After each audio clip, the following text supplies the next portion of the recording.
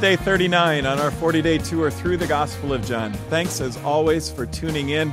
Today we're in John chapter 19, verses 28 to 42, so let's get our Bibles open there. This is the part of the story where John's Gospel starts to come together, where it reaches its concluding points. Jesus shares his last words from the cross.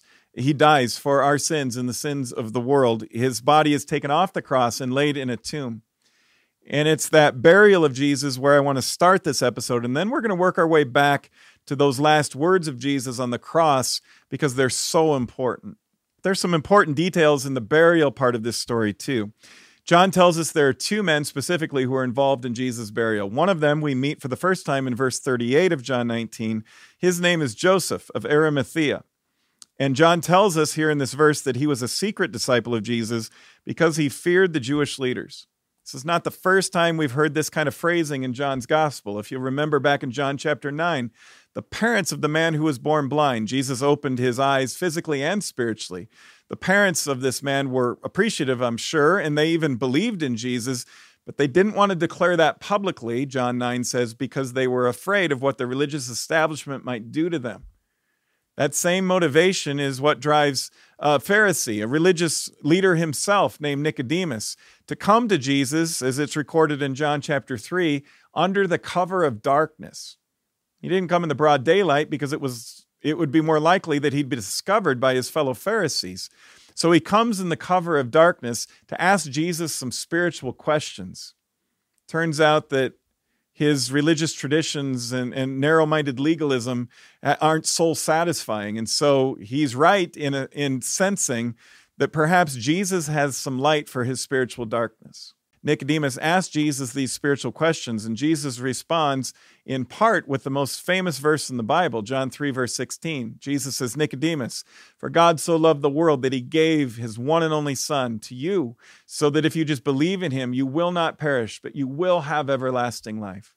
The same Nicodemus who's the Pharisee in John chapter 3 is with Joseph of Arimathea. Nicodemus is bringing the burial spices according to their Jewish religious custom. He's got 75 pounds worth. That's very expensive.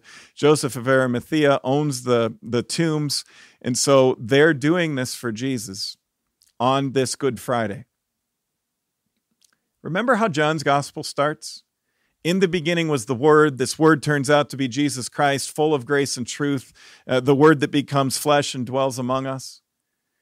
In the beginning was this Word, which of course is a connection to the beginning of the whole Bible, Genesis 1. In the beginning, God created the heavens and the earth. But it's also a part of that creation story in Genesis 1 where God creates the heavens and the earth in 6 days. And then on the seventh day, he rests. And that day in the Hebrew of the Old Testament is called a Sabbat or a Sabbath. So in the day-to-day kind of calendar, the first day of the week is actually Sunday. Friday is the sixth day of the week, the sixth day of creation, if you will, and the seventh day is Saturday, which is the Sabbath. And God rests after his creation on that Sabbath. So Jesus is crucified on the sixth day, on a Friday, and on the seventh day, the Sabbath day, according to Jewish religious law, Joseph of Arimathea, Nicodemus, nobody can do anything with Jesus' body. They would have had to wait until Sunday, and they didn't want to do that. But it's the rhythm of these days that I want to make sure that you catch. Jesus dies on Good Friday, and then everything goes eerily quiet. It goes silent. And maybe that's not such a bad thing. I know the temptation. I get it. We want to get to the happy ending. We want to get to the celebration, the resurrection at the end. We want to get to Sunday. We even say it's Friday, but Sunday's coming. So don't worry about Friday. Just focus on Sunday. I want to invite you today to focus on Friday, to let Friday just be Friday, then to let there be a pause. To be a quiet, just a point where it all stops. Hold that thought and we'll get back to it at the very end. Jesus on the cross, it says in verse 28, knew that his mission was now finished. And to fulfill Scripture, he said two more things. First, he said, I am thirsty. He's fulfilling Psalm 22, verse 15, where the psalmist laments, I'm thirsty, I'm parched, I need something to drink. This is 14 verses after this same psalmist laments, my God, why have you forsaken me? His suffering is so deep, it's so severe. He's in a ditch that's so dark that he cries out to God, I feel like you've forsaken me, God. That tells us how Jesus feels on the cross. He feels everything a human being feels in the highest levels of devastation. My God, why have you forsaken me? I'm thirsty.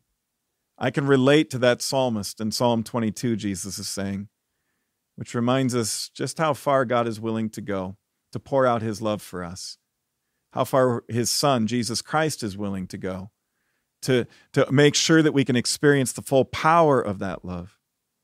I'm thirsty. So the soldiers around him take some of the cheap wine that they have watered down there. That was kind of a Roman soldier tradition in first century Middle Eastern culture, that if they had to hang out for a day or two watching people get crucified, if that was their assignment, that they would bring the wine, but in order to make sure the wine went further, they'd water it down.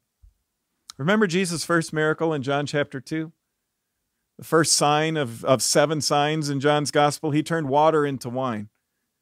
And his mother Mary was there, and she's here. We just met her at the end of the passage yesterday that we studied. Jesus says to Mary, behold your son, and to John, his disciple, behold your mother, because he wants to make sure that his loved ones are together, that they know that he's with them and they're with one another.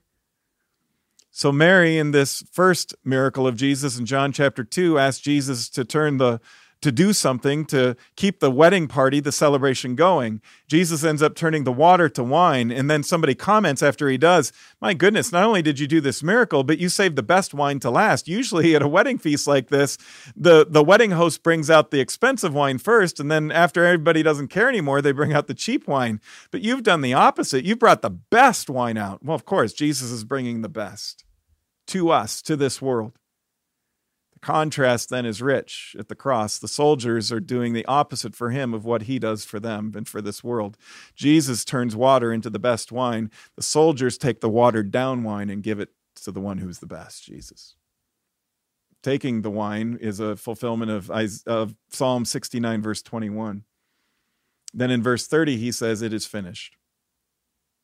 And most of the time, we hear well-meaning sermons and messages and Bible studies where we assume that what Jesus meant is, it's over, I'm done, death is defeating me, Judas wins, my betrayer, the religious establishment wins, at least for now, until Sunday. Sunday's coming, but that's not what's happening here.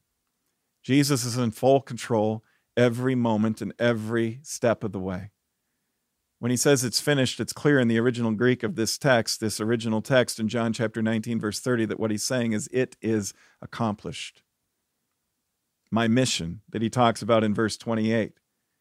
In verse 30, he says, my mission is accomplished.